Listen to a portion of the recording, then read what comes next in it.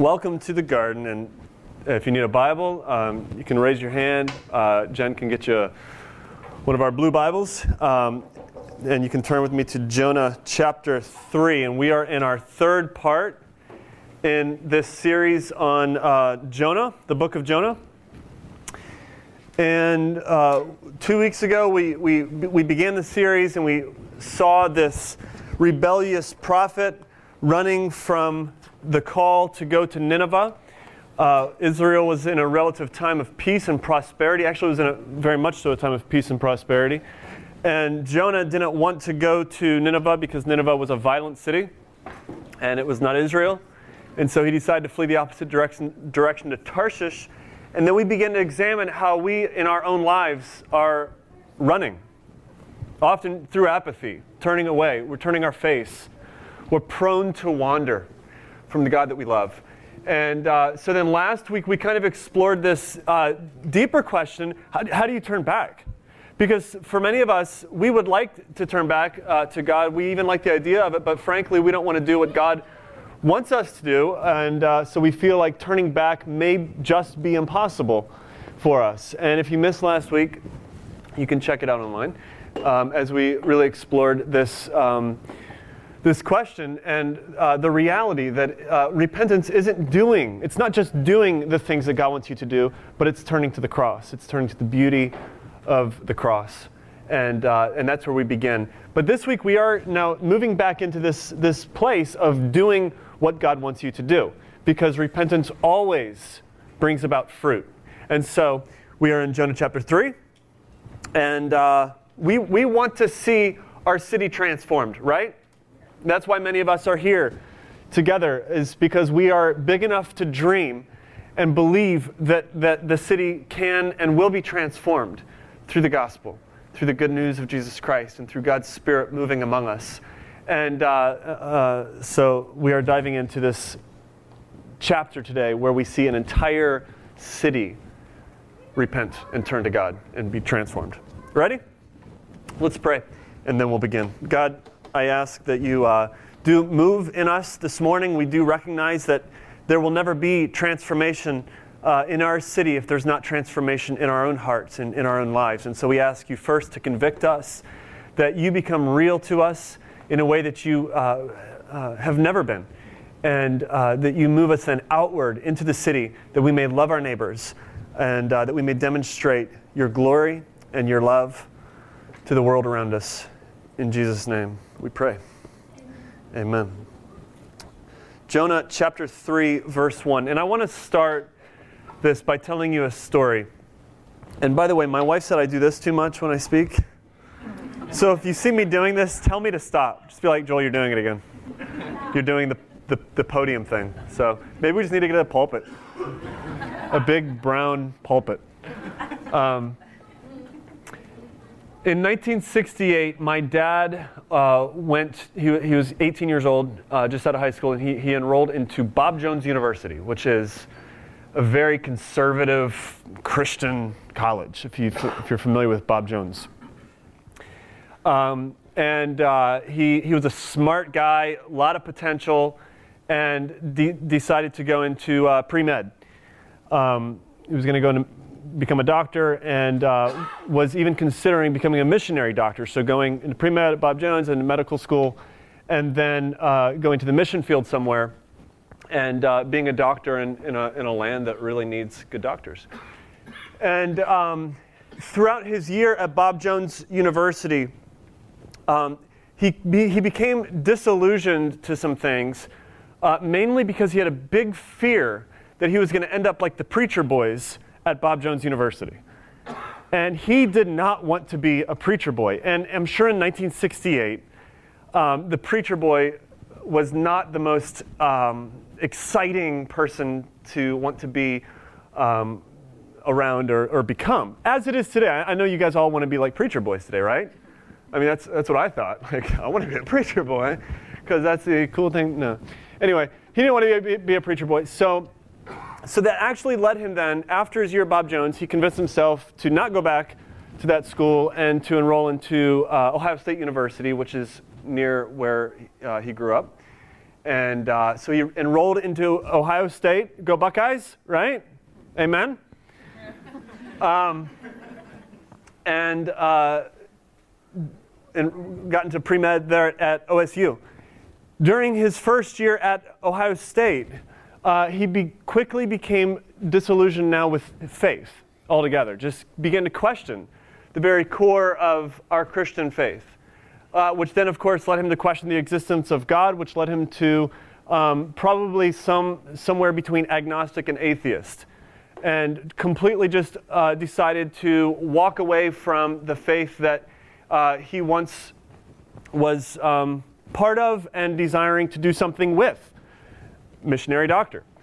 Now that led him, his decision to turn away and to walk away during his year at Ohio State then led him to be easily lured into what was then the mainstream hippie movement.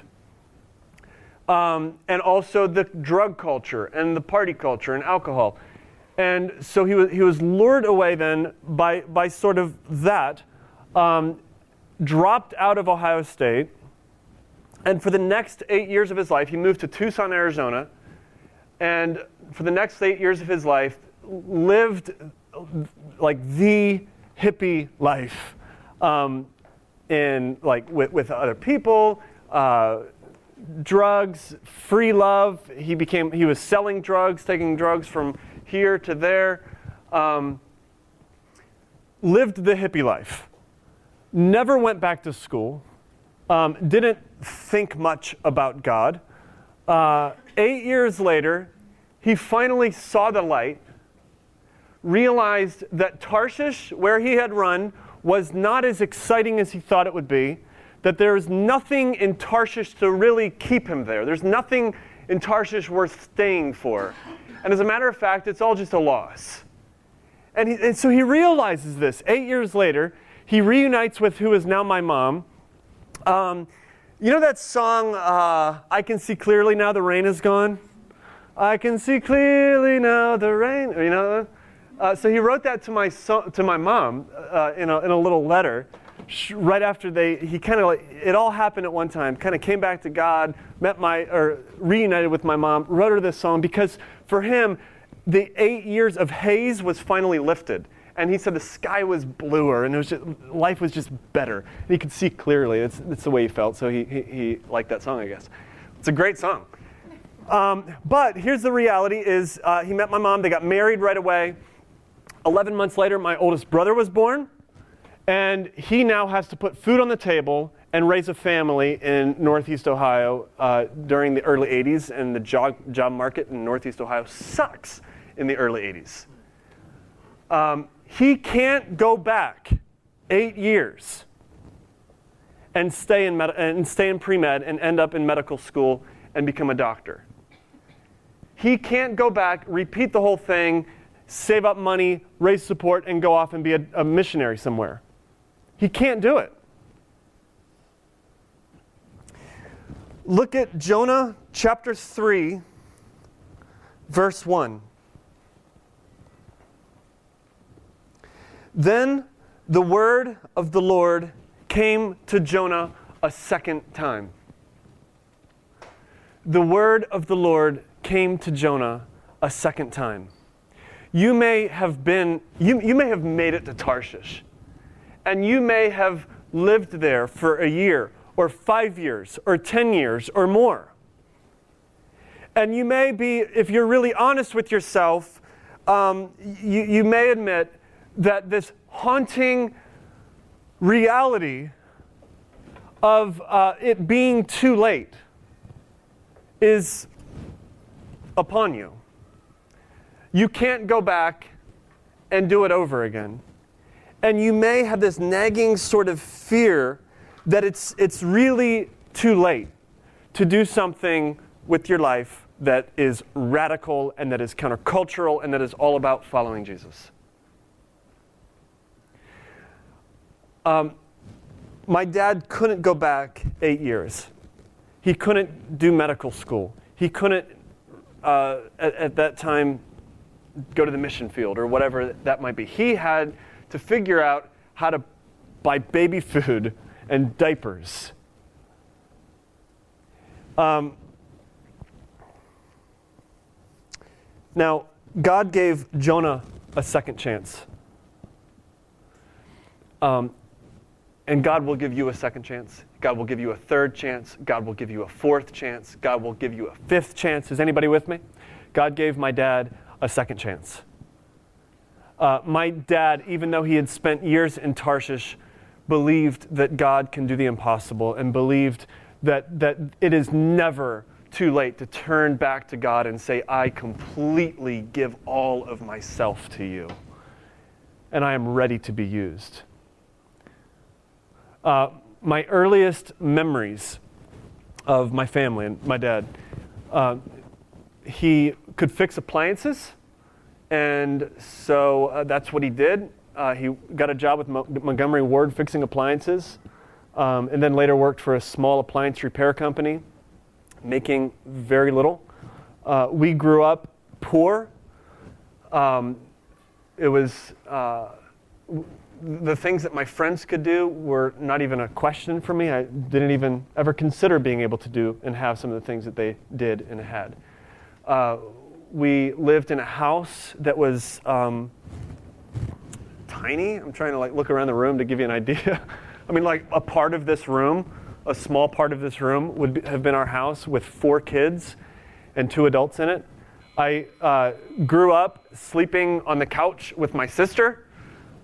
We would pull out the couch every night in the living room, and that was my sister's and our bedroom, and we would sleep on the couch. And then one day, my youngest brother moved out of the little bedroom where that he shared with my oldest brother, and we made this amazing switch where he moved onto the couch with my sister, and I was able to move into the bedroom.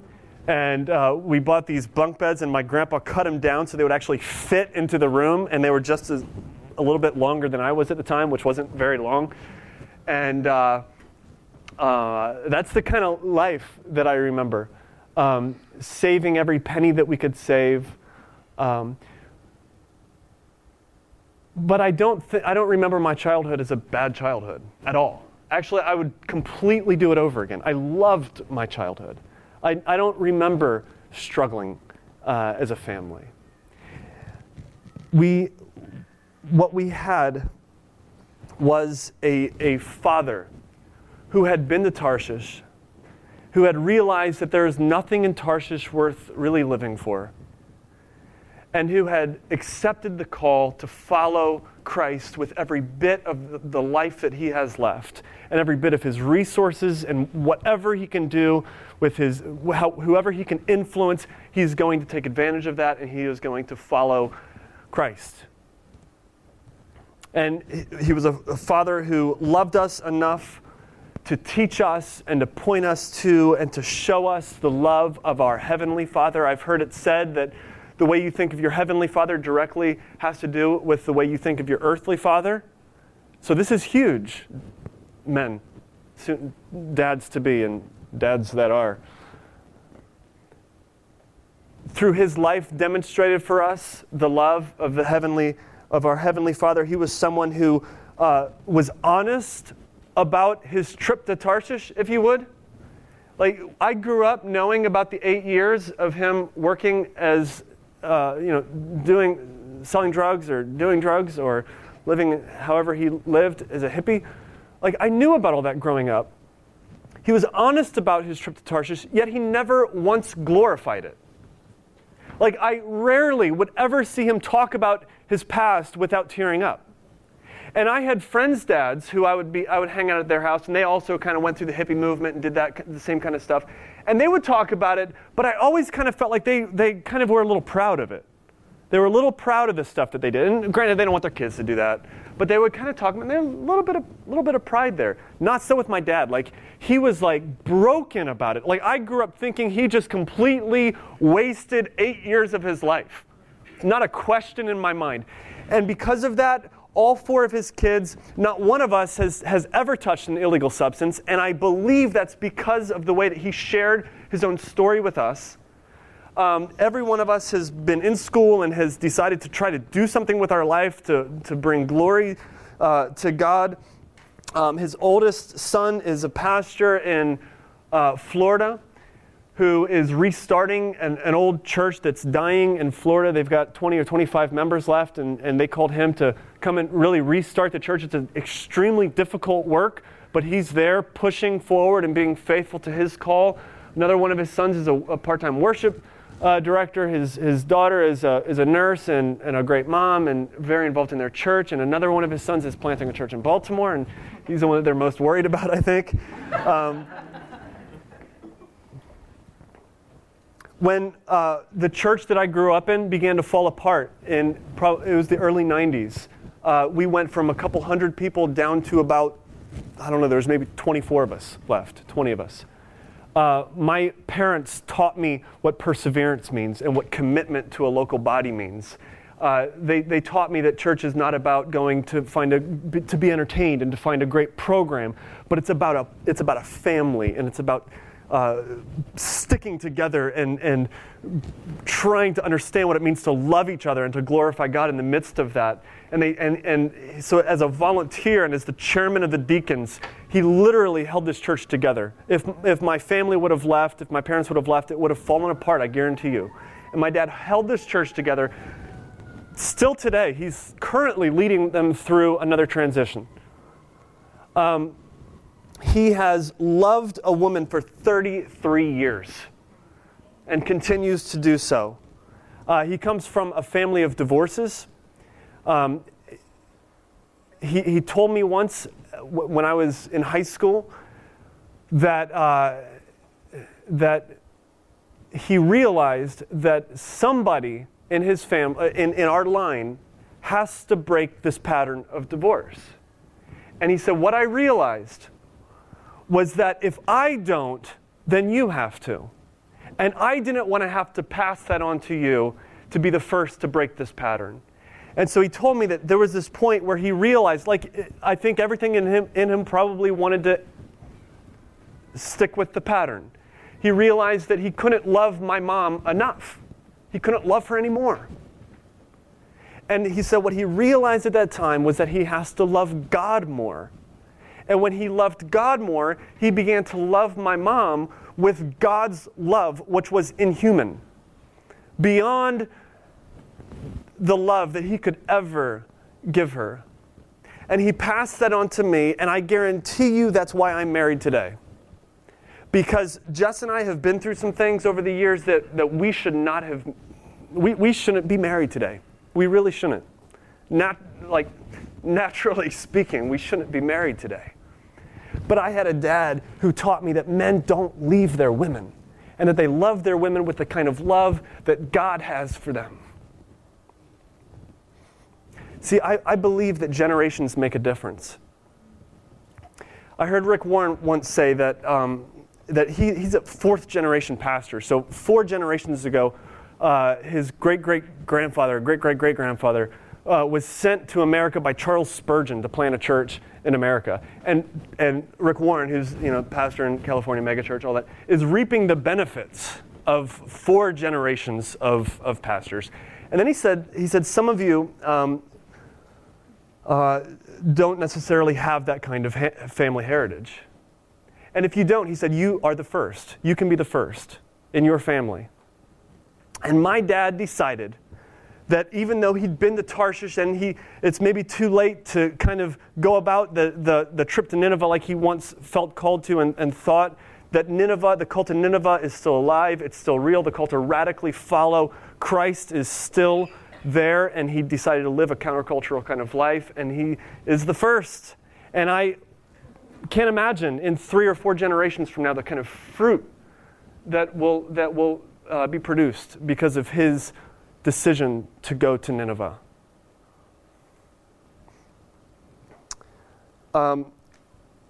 That's my introduction.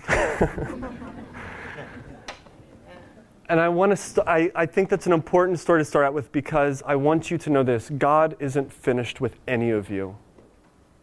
I don't care what's happened. I don't care how long you've been in Nineveh or in Tarshish or what you've done in Tarshish. God is not finished with you. A couple weeks ago, I was venting to my dad about somebody. I was struggling, and this other person was struggling, and I was venting a little bit, and he said, Joel, never write people off. Never write people off. And that week, that person had a breakthrough. And I was like, oh, gosh, I was about to write them off. My dad knows that God has never written anyone off, and neither should we. There's transformation in your life that's possible, and there's transformation in this city that is possible. Amen?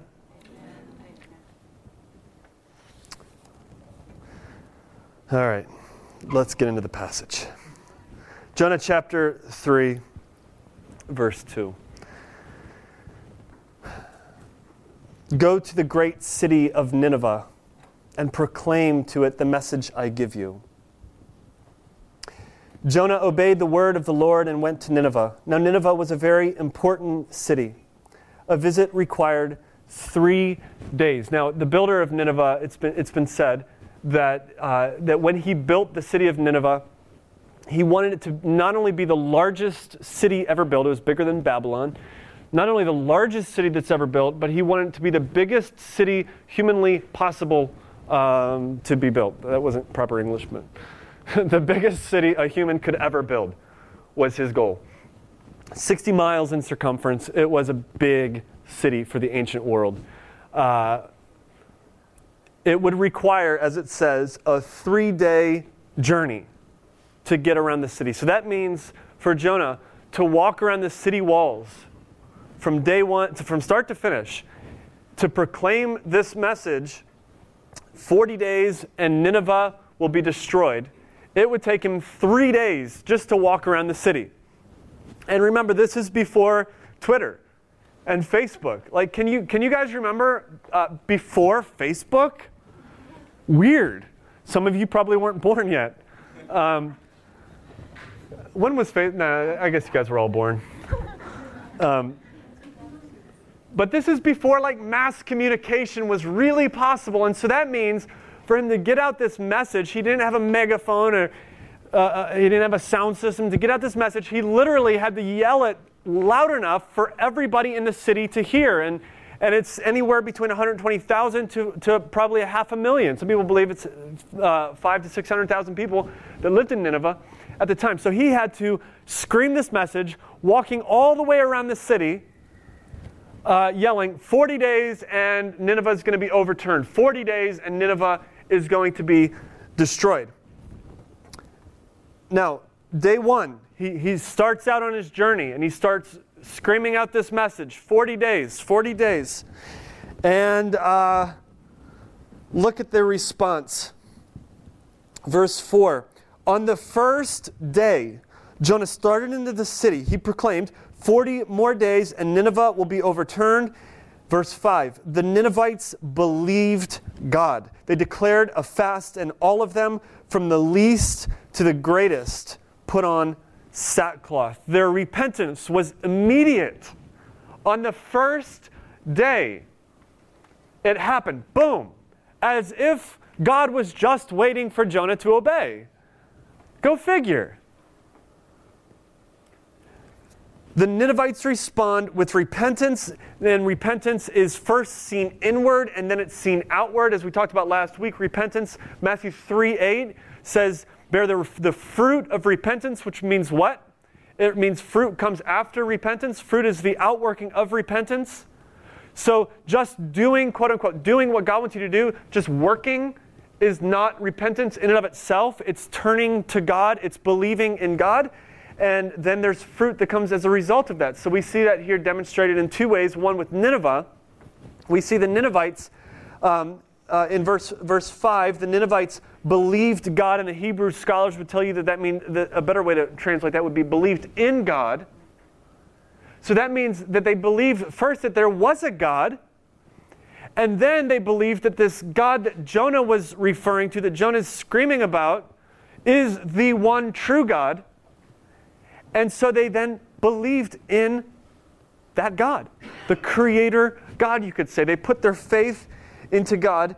And then as a result of their faith came fruit. John Gill, theologian, says that faith came by hearing the word preached, and that was the spring of true repentance and the root of all good works. And then we see their outward manifestation of this repentance, which is they declare a fast. They stripped off their fine linens and they put on sackcloth, which is this traditional sign of just mourning and repentance and brokenness. The king, when he hears it, look at verse 6. When the news reached the king of Nineveh, he rose from his throne, took off his royal robes, covered him with sackcloth, and sat down in the dust. Then he issued a proclamation in Nineveh. By the decree of the king and his nobles, do not let any man or beast, herd or flock taste anything. Do not let them eat or drink, but let man and beast be covered with sackcloth. Let everyone call urgently on God. Let them give up their evil ways and their violence. Who knows? God may relent and with compassion turn from his fierce anger so that we will not perish. The king exchanges his purple and gold and gems for the simple, rough sackcloth.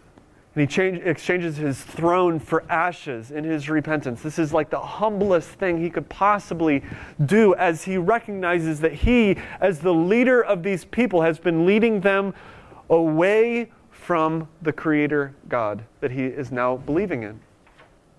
And he goes beyond everyone else and demonstrates this kind of humility in the deepest way. Now, we also see this with Jonah, this kind of repentance and then fruit. Jonah repented, turned to God. His face was turned to God where? In the belly of a fish. Now, could Jonah actually do anything in that moment? We talked about this last week. He couldn't do anything. He was stuck in the belly of the fish, and frankly, he didn't know if he would ever get out. He had no clue. He might still die there. But even though he can't do what God wanted him to do, even though he can't actually do anything, he turned his heart to God. And for him that meant recognizing that God is his authority, that God can and will do anything he wants with Jonah. And so he then took himself off that authority seat and placed God in the authority as the authority of his life. Now, when the fish spit him up on dry land, and the word of the Lord came to Jonah a second time, what did he do? He went. He went. Now, when the word of the Lord came to him a second time, if Jonah would have said, I've kind of had it rough the last couple days. I could see going to Nineveh. I could see that really being a possibility in my life. I think I just need to take some time for myself. I just need to gather, I just need to gather my thoughts. I probably just need to go to Tarshish for a little bit and hang out, right? Like that's what half of us would have done, right? I mean, if we're honest. And if he would have done that, then we would know that he didn't really repent. Because repentance, true repentance, always brings about fruit. And so when the word of the Lord came to him a second time, it just wasn't even a thought. God is the authority now of my life. I have rightly placed him back in leadership. He is my true Lord, and I will do whatever he says. And so Jonah obeyed. And he went. Repentance always brings about fruit. And the fruit here that we're seeing in Jonah chapter 3 is that an entire city, miraculous sweep of God's Spirit comes over an entire city, and the entire city is transformed. We've got to wrap our minds around that because we don't believe that can actually happen. We don't really believe that hundreds of thousands of people could see the light, that their eyes could be open to the truth of Jesus Christ and experience his love in a way that they never have in the past. Look at verse 10. When God saw what they did and how they turned from their evil ways, he had compassion and did not bring upon them the destruction he threatened. We believe that God is big enough for this, right? We believe that God is big enough to transform our lives, to reawaken us to His glory and to His love.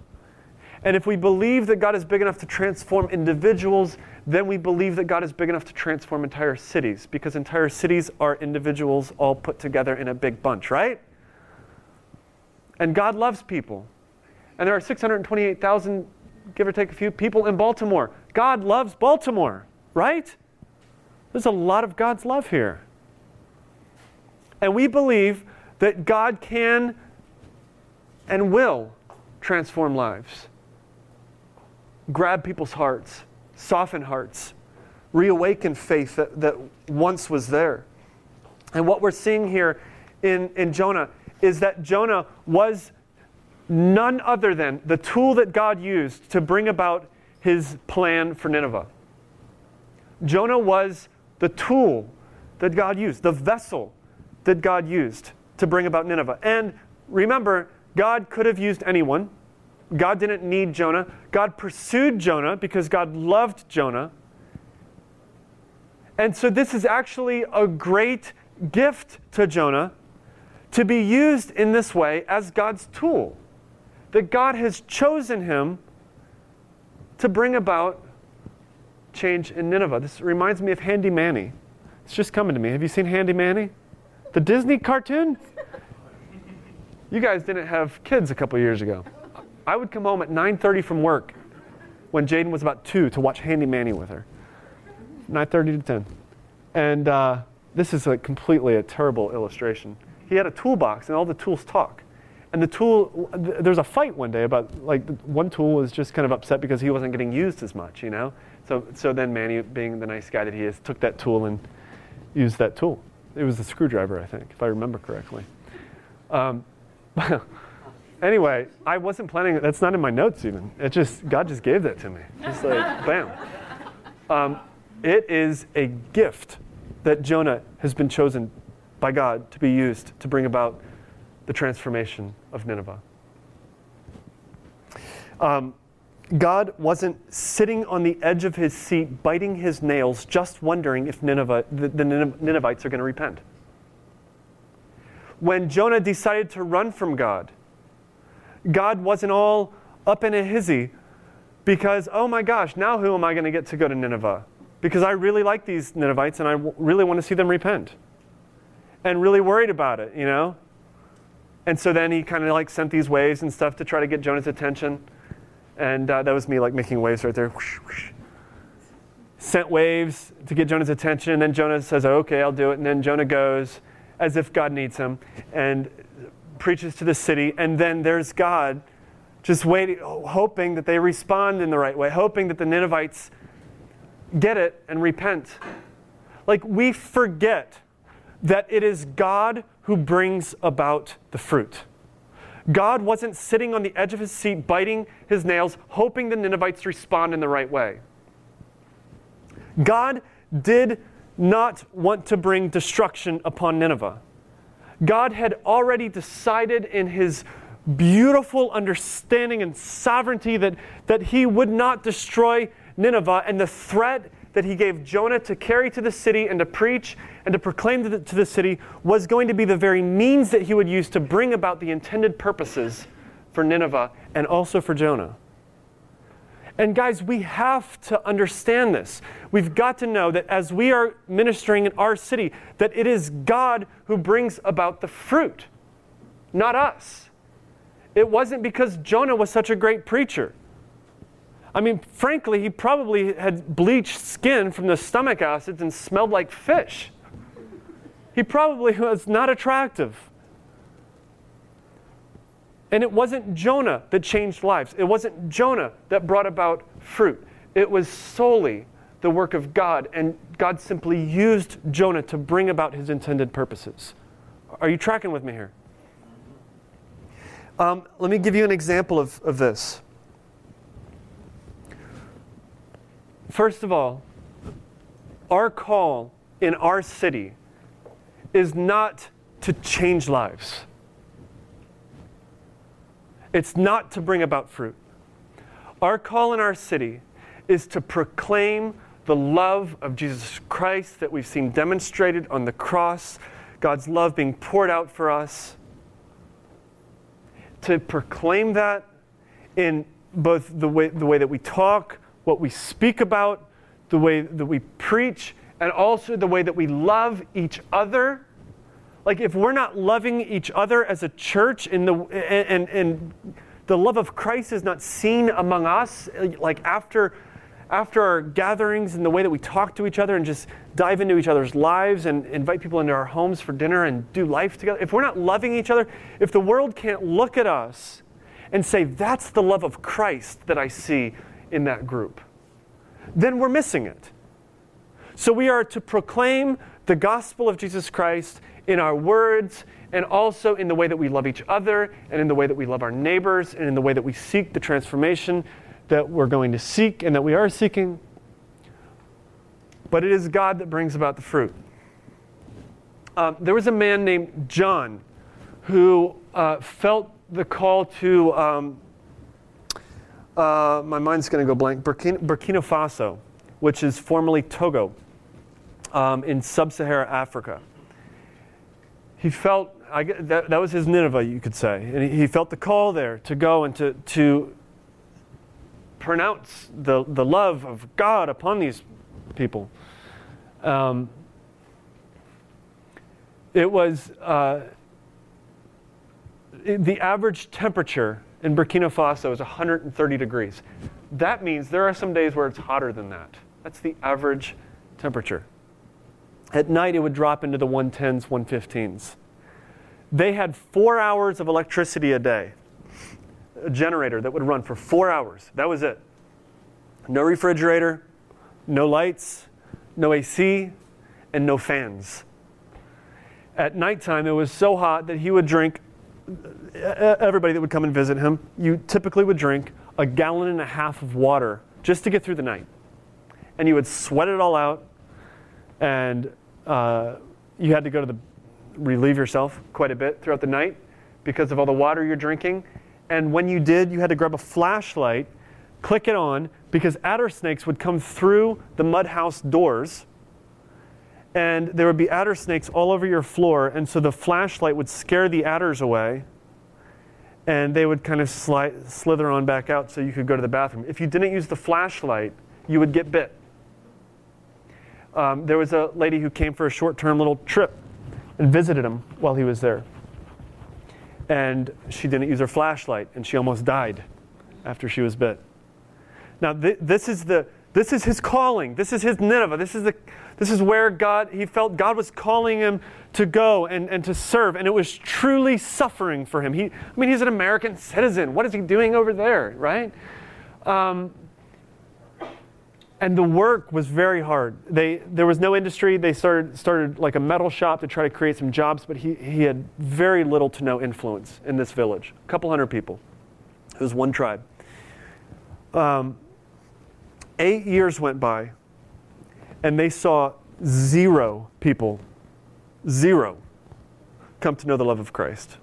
After 8 years of 130 degrees temperature, adder snakes, and 4 hours of electricity. 0 people. He confided in a friend of mine one day after that 8 years. He came over here to sort of on a furlough and told a friend of mine, like, I'm seeing thousands of people in Rwanda, or hearing stories about thousands of people in Rwanda coming to Christ and like these massive revivals and great things. And he's like, I'm not seeing that. And he confided, I feel like a miserable failure. I feel like a complete failure. Because I'm out there and I'm doing what I think God wants me to do. Like, I really still feel this call. And I feel like a failure. But he returned after that 8 years. He went back to Burkina Faso, not because he was having so much fun and seeing so many results, but because that's what obedience meant for him. That's where God was calling him, and he was driven by this desire to be faithful to his God. So faithfulness led him back to Burkina Faso. In year 11, he saw 5 people come to Christ. 5 people. And then he formed this little church, if you would. And they began praying for the village, for the other people. It was largely led by a witch doctor, the village was. They were very spiritist, sort of, in their understanding of the supernatural. And this witch doctor was very opposed to John and very opposed to his work. And they began praying for him and for the entire village.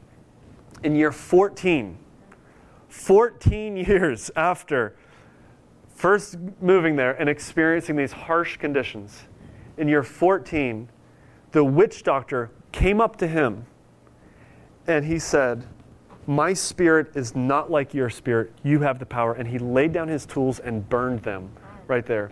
And the entire village, a couple hundred people, that day came to Christ.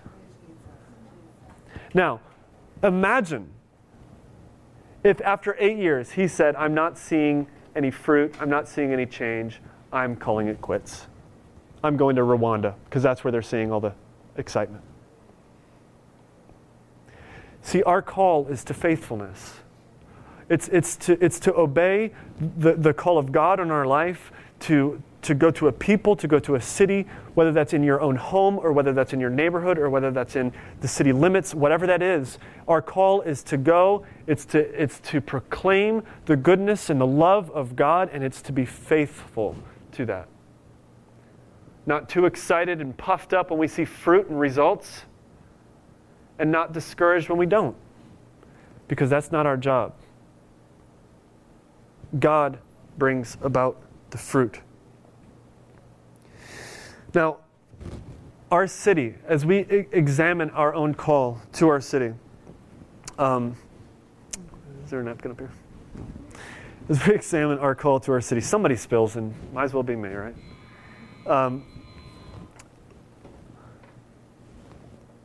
We may not see transformation overnight. Jonah came in day one, like, boom, God moved. That's the way God moved there. But there is story after story in the scriptures where God doesn't move in day one, and where people are called to faithfulness, and they're called to preach, and they're called to live it out in very difficult circumstances. And we may not see transformation overnight. You in your own life may not see transformation overnight. But these sort of quote-unquote results are not the point. Obedience to God is the point. God is a sending God. That's what He does. He sends. He sent Jonah to Nineveh, and He's been sending people all through the Scriptures. In John chapter 10, you don't have to turn there, but in John chapter 10, Jesus is praying, and He looks to the Father, and He says, "You, the Father, have sent me into the world."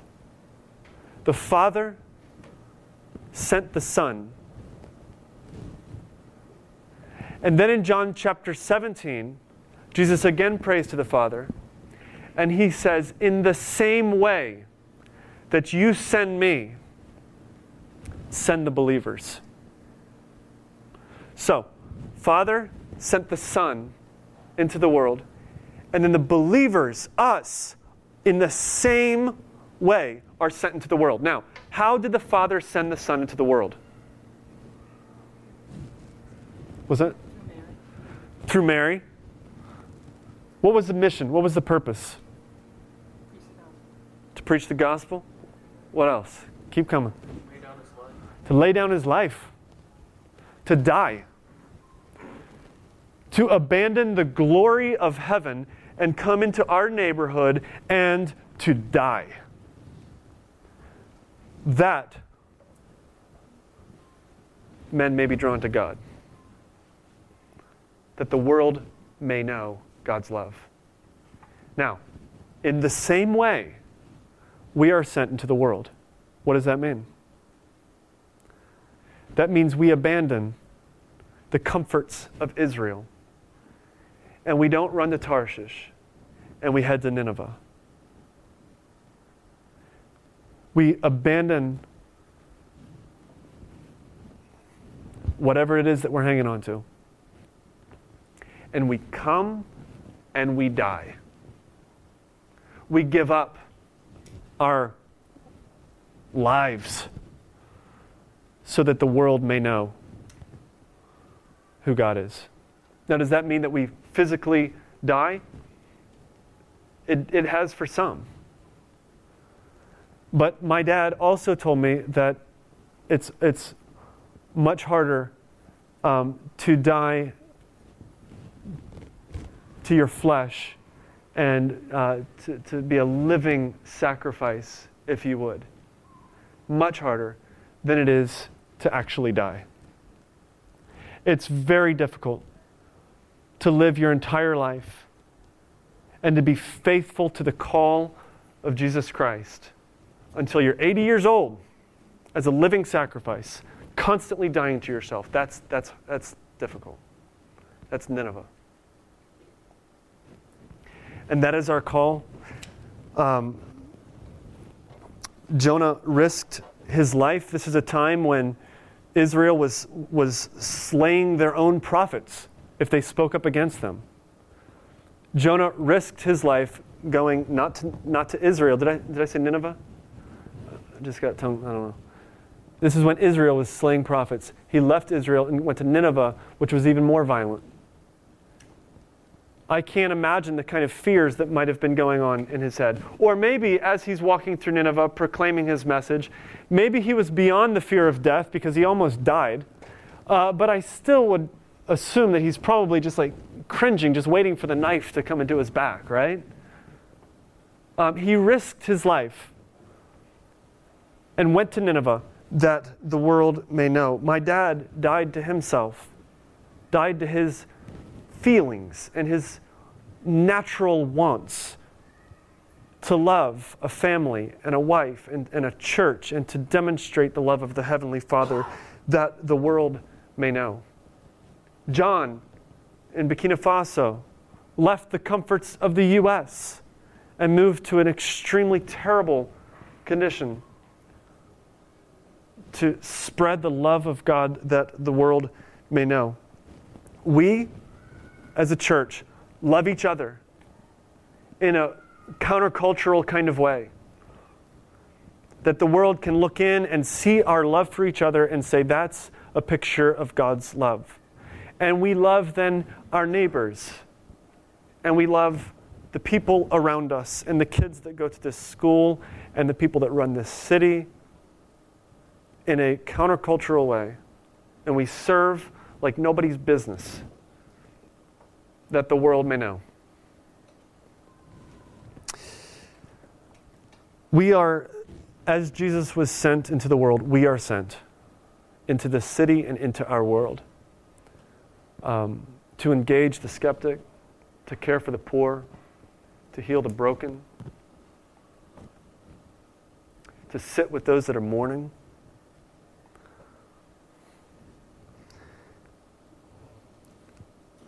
For the sake, by the way, of 628,000 people that need to know the love of God. Do we truly believe that God can transform lives and therefore transform entire cities? Now, maybe you don't necessarily feel a call. Maybe you're not really seeing fruit in your life. And if you were honest, you would say, I don't really necessarily feel a call. And maybe it's because you are not Jonah, but in all reality, you're Nineveh. And God hasn't called you because you truly don't yet understand the love of God through Christ poured out for you on the cross. In Luke chapter 11:32, I just want to read this to you. Jesus confronts his entire generation, and this is how he confronts them. He says, the men of Nineveh will stand up at the judgment with this generation and condemn it. For they repented, the Ninevites repented, at the preaching of Jonah, And now one greater than Jonah is here. He's referring to his generation of people who are skeptics. They question everything. They're questioning the message of Jesus Christ himself. And his word to them is, look, when you are on the day of your judgment, the men of Nineveh will stand up against you because they repented with just the word of Jonah. A couple words that Jonah said. This prophet who probably didn't look like much. They believed in God. And you have me, and you're turning the other way. One better than Jonah has arrived, and you're looking the other direction. Well, if I saw a miracle, or if I saw the nail prints in his hands, then I would believe. The men of Nineveh believed with just the word of Jonah. And we have the testimony of the cross and the resurrection and 2,000 years of church history proclaiming the glory of God. It is time for us to turn our face to the cross. The time is now. Destruction is upon us, and it's very possible that God is using this very message as the tool to wake you up, to awaken your heart to a new understanding and draw you to the cross, to the forgiveness of sins and life everlasting. There was a lady in the community. She's not part of the church here. She just lives in the neighborhood. And she's just kind of quietly witnessed us over the last 2 years or so as we've begun to grow and do things in the neighborhood. And she said to me yesterday, I ran into her and she said, the kind of stuff that you guys are doing as a church is so forward thinking. She said, if everybody else, if all the other established churches with resources and people and money were thinking the way that you guys are, and we're doing the kind of stuff that you guys are doing or want to do, she said this entire neighborhood, this entire area would be changed. And when she said that, I was like, oh, that's nice, and like I thanked her and walked away. And then afterwards, I was like, oh gosh, like I could have had such a better response. Because that's not really true. And this is what I would say if I could talk to her again, and if I could just do that over, I would say no. If every one of us, if each church, including ours, really understood what it meant to be sent by God as Jesus was sent into the world to die, to give his life and to die for us, that the world may know the love of God. If all of us in this church and in all the churches around here really understood that, and then we really took that on ourselves and we said, we are going to be sent into the city in the same way that Christ was sent into this world. And then if the Spirit of God moved among people and convicted hearts and drew people to him, then this neighborhood would be changed. And the city would be changed. And guys, I believe that's possible. I believe that's possible. And it doesn't begin with pointing out at someone else and saying, these are the problems in the city. It begins with pointing at ourselves and saying, it starts right here. I'm going to allow the gospel to transform my life, to transform our community, and it is going to transform the entire city as a result. Let's pray. God, we do believe that you are worth risking everything for. You are worth every bit of our lives. You are good. You are holy. And as you sent the Son into the world to die for our sins so that we may know your love and experience your love, so we have been sent into the world in the same way. And God, we want to be used in that way. Even though we know that it's challenging and it's not glamorous, we want to be used in that way. We want to live a life that makes a difference and that matters and that counts. And God, as we believe that it is not our job to change lives, it is we couldn't bring about fruit even if we wanted to. We ask then that you move in people's hearts across this city, in our own hearts, and that you will reawaken us to the beauty of the cross. And we ask that your Spirit spread like a wildfire across the city of Baltimore and through the world all around us, so that you may be glorified. In Jesus' name we pray. And everybody said, amen.